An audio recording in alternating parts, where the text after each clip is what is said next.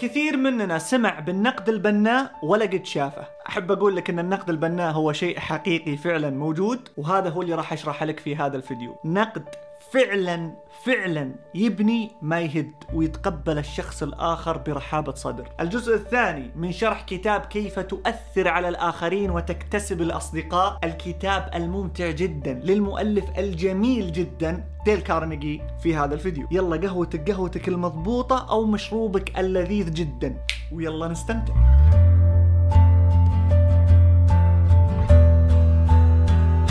القهوة المستخدمة في هذا الفيديو هي قهوة زامبيا، قهوة مختصة من ستاربكس ريزيرف.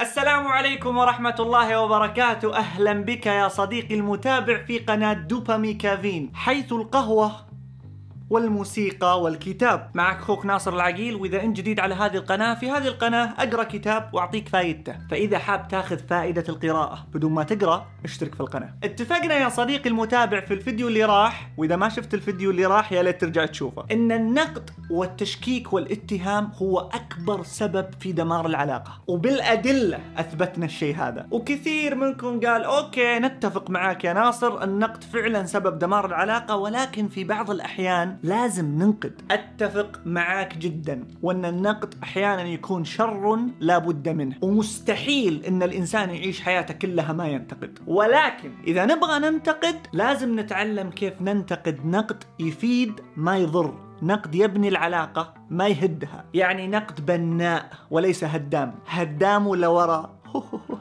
ما علينا من سخافتي، نكمل الموضوع. عشان تنتقد يا صديقي المتابع نقد بناء، طبق هذه الثلاث الخطوات البسيطة جدا، وبإذن الله حتدعي لي. أولا لازم تبدأ بالمدح الصادق والأمين. أعيدها يا صديقي المتابع، يمكن ما انتبهت لها. مدح صادق وأمين. تدري ليش أقول لك كذا؟ لأن في ناس كثير تستخدم هذا الأسلوب وتمدح قبل لا تنتقد، ولكن ما يمدحون لغرض المدح ولا يمدحون مدح صادق. يستخدمون المدح كوسيلة للتمهيد عشان يبدأون القصف، وعشان كذا ركزت على كلمة مدح صادق وأمين. ما شاء الله عليك يا ناصر، مستواك الدراسي السنة هذه جميل جدا، لكن لو شديت حيلك في مادة الرياضة أنت ما أنت قاعد تمدحني، أنت قاعد تخفف علي صدمة الانتقاد. هذا النوع من المدح يا صديقي المتابع مرفوض، لأنه مدح ليس قادم من القلب بل قادم من اللسان، والفرق كبير جدا. المدح الصادق هو أنك فعلا تمدحني لأنك تبغى تمدحني، وإذا تبغى تعرف هل أنت قاعد تمدح فعلا ولا قاعد تمهد للنقد، إذا بديت المدح وفي جملة نقد مجهزها في عقلك وأنت قاعد تمدح، أنت قاعد تمهد للنقد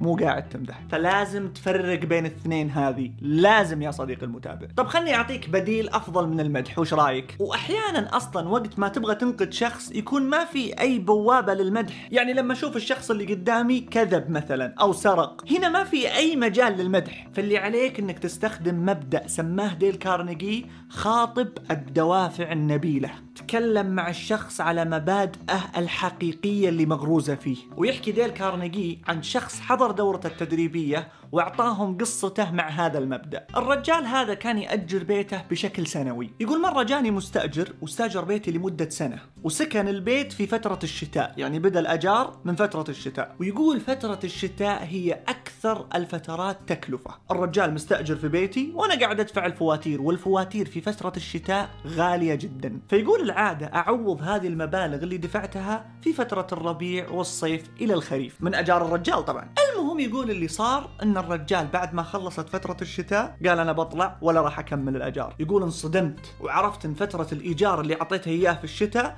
بتروح هباء منثورا، والمصيبة الأعظم إني عارف إني ما راح أقدر أأجر البيت في فترة الربيع والصيف، ما يجونك مستأجرين. يقول فكان من الطبيعي إني أستثار غضبا وأروح وأوبخ المستأجر وأقول له اسمعني، أنت قاري العقد وموقع عليه، هذا عقد التزام أجار لمدة سنة، ولازم عليك تكمل فترة الإيجار وتدفع المبالغ، وإذا ما راح تدفعها راح أرفع فيك قضية وراح تدفعها غصب، وهذا اللي كان بيصير فعلا. يقول لكن قلت خلني أجرب هذا المبدأ. يقول فجيت للمستأجر وقلت له أأسفني جدا سماع خبر رحيلك، للحين ماني مصدق أنك ما راح تكمل الإيجار، وبحكم خبرتي الطويلة مع المستأجرين أعرف أنك من المستأجرين اللي يفي بوعده وعند كلمته دائما، يعني ما أنت من المستأجرين المبزوطين واللعابين، أنت إنسان تلتزم بكلمتك. فعشان كذا أبطلب منك طلب بسيط جدا، وش رأيك تأجل قرار رحيلك عدة أيام من هنا لنهاية الشهر، وإذا جت نهاية الشهر وقت ما يحل الأجار وقلت لي إنك لا تزال مصمم على الرحيل، فأنا راح أقبل رحيلك بدون جزاءات، وأكون أخطأت في تقديري لك بعض الشيء، مع إني لا أزال متأكد إنك من الناس اللي عند كلمته. يقولوا فعلا جاني بعد عدة أيام وقال لي راح أستمر في الإيجار لمدة سنة كاملة، وكأن الرجل حب إنه ما يكسر مبادئ المغروزة فيه ويكون إنسان يخل بكلمته. ويقول ديل كارنيجي تأكد إن كل الأشخاص اللي تشوفهم في الحياة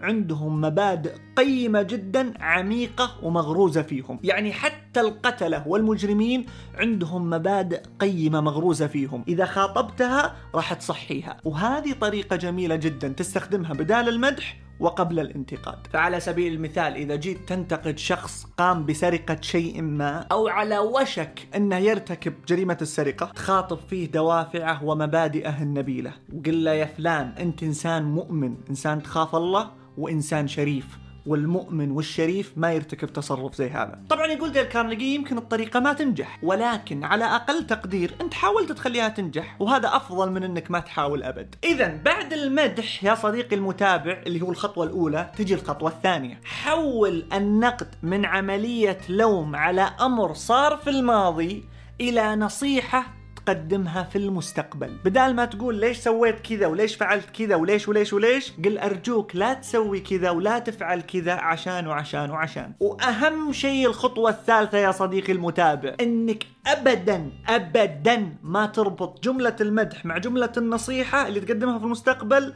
بكلمة لكن أو كلمة بس أو كلمة لو. هذه الكلمات يا صديقي المتابع تجب ما قبلها. ناصر أنت إنسان جميل جدا ولطيف جدا، ولكن معناته كل اللي راح كلام فاضي، ولا أنت جميل جدا ولا أنت لطيف جدا. فالطريقة الصحيحة يا صديقي المتابع هي حرف الواو أو كلمة واو، سمها اللي تسميها. وخلني أعطيك جملتين كمثال بتوضح لك الفرق. الجملة الأولى: ما شاء الله تبارك الرحمن عليك يا ناصر، درجاتك هذه العام مشرفة جدا وترفع الراس، لكن لو أنك اجتهدت في مادة الرياضيات أكثر كان ما جت درجتها ضعيفة زي هذه. الجملة الثانية: ما شاء الله تبارك الرحمن عليك يا ناصر، درجاتك هذه العام مشرفة جدا وترفع الراس، وفي الفصل القادم بتشد حيلك وتركز على مادة الرياضيات زيادة وبتجيب درجة أحسن من هذه بإذن الله. هائل يا صديقي المتابع، الفرق هائل بين الجملتين. والجملة الثانية هي المثال الحقيقي للخطوات الثلاث اللي شرحتها لك: مدح صادق ونابع فعلا من القلب، ونصيحة تقدم للمستقبل بدل النقد واللوم على أمر صار في الماضي، والربط بين الجملتين بكلمة واو. صديقي المتابع، والله لو تشيل كلمة لكن وبس ولو راح يتقبلون نقدك برحابة صدر. هذه الخطوة فقط كفيلة بأن تخلي كلامك ونقدك مقبول. لا تستخدم لكن بس لو لا عاد تستخدمها أبد. وعشانك إنسان عسل وتستاهل كل شيء عسل، عندي لك طريقة أحسن بكثير من النقد البناء وفعالة أكثر، هي أنك تعرف السبب اللي خلى الشخص يسوي كذا وتعالج السبب نفسه. أخوي بدر عمره 9 سنوات، ومن سنة تقريبا بدأ يكذب كثير بشكل ملحوظ وعلى أي شيء، وكنت أقول لأمي السبب اللي يخليه يكذب هو أن لقى له وسيلة تخليه يتجنب العقوبة، فإذا ارتكب خطأ واعترف فيه لا تعاقبونه أبدا، خلاص بمجرد ما يعترف يزول العقاب، وبكذا ما راح يضطر يكذب عشان يتجنب العقاب. فالطريقة الأفضل يا صديقي المتابع من أنك تنتقد على أمر في الماضي أو تقدم نصيحة في المستقبل وتبدأ بالمدح والليلة هذه كلها، هو أنك تعالج السبب بدون ما تتكلم. وفي مثل إنجليزي خرافي جدا يقول Actions speak louder than words. الأفعال تتحدث بصوت أعلى من الكلمات. افعل لا تتكلم. وفي قصة طريفة صارت بين خالتي والخادمة. خالتي كانت عندها أحواض زراعة، وفي واحد من الأحواض كان فيه حبق. المهم إن الحبق صار فيه مشكلة وجف كله تقريبا. وللمعلومية جفاف النبتة لا يعني إنها ماتت. الشاهد إن الخادمة اعتقدت إن الحبق مات، فقالت لخالتي الحبق مات وش رأيك أرميه؟ فقالت لها خالتي لا ترمينا، الحبق ما مات وبعدين أنا بشوف وش مشكلته. الخادمة قالت أوكي وشالت الحبق. ما أدري هو اجتهاد هو عناد، المهم إنها شالت الحبق وزرعت بداله بصل.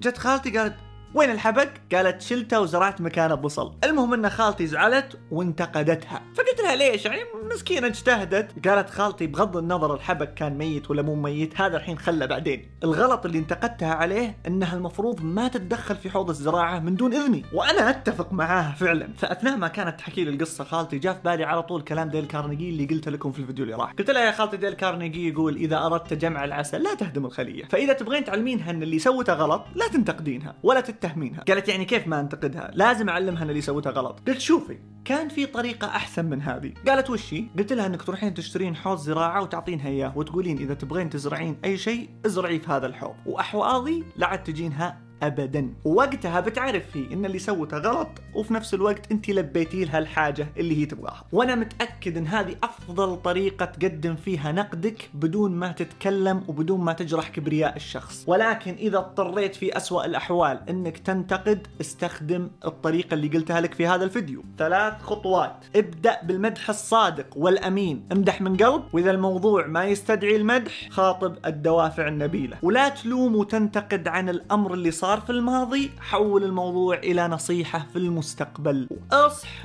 اصحى تستخدم كلمة لكن، بس، لو، لأنها يا صديقي المتابع تجب ما قبلها. هذه خلاصة النقد البناء يا صديقي المتابع، أتمنى أنها تكون فعالة معاك. جرب هذا الأسلوب من النقد وعلمنا وش يصير معاك في التعليقات، وإذا عندك تجربة مسبقة مع هذا الأسلوب من النقد يا ليت تعلمنا إياها ونستفيد. كالعادة إذا عجبك هذا الفيديو واستفدت منه ارسله لغيرك خلهم يستفيدون منه، لا تبخل عليهم. ولا تنسى اللايك، وإذا أنت ما اشتركت في هذه القناة يا صديقي المتابع ما أدري صراحة وش قاعد تنتظر الحين، كلها ضغطة زر. وفي الانستغرام انزل مقاطع اكثر اختصارا من هذه، اتشرف جدا بمتابعتك، راح احط لك رابط القناه في الوصف. انتهت جرعه الدوباميكافين لهذا اليوم يا صديقي المتابع، القاك الاسبوع القادم باذن الله بجرعه اجمل وافضل. شكرا لانك اعطيتني جزء من وقتك الذي لا يقدر بثمن.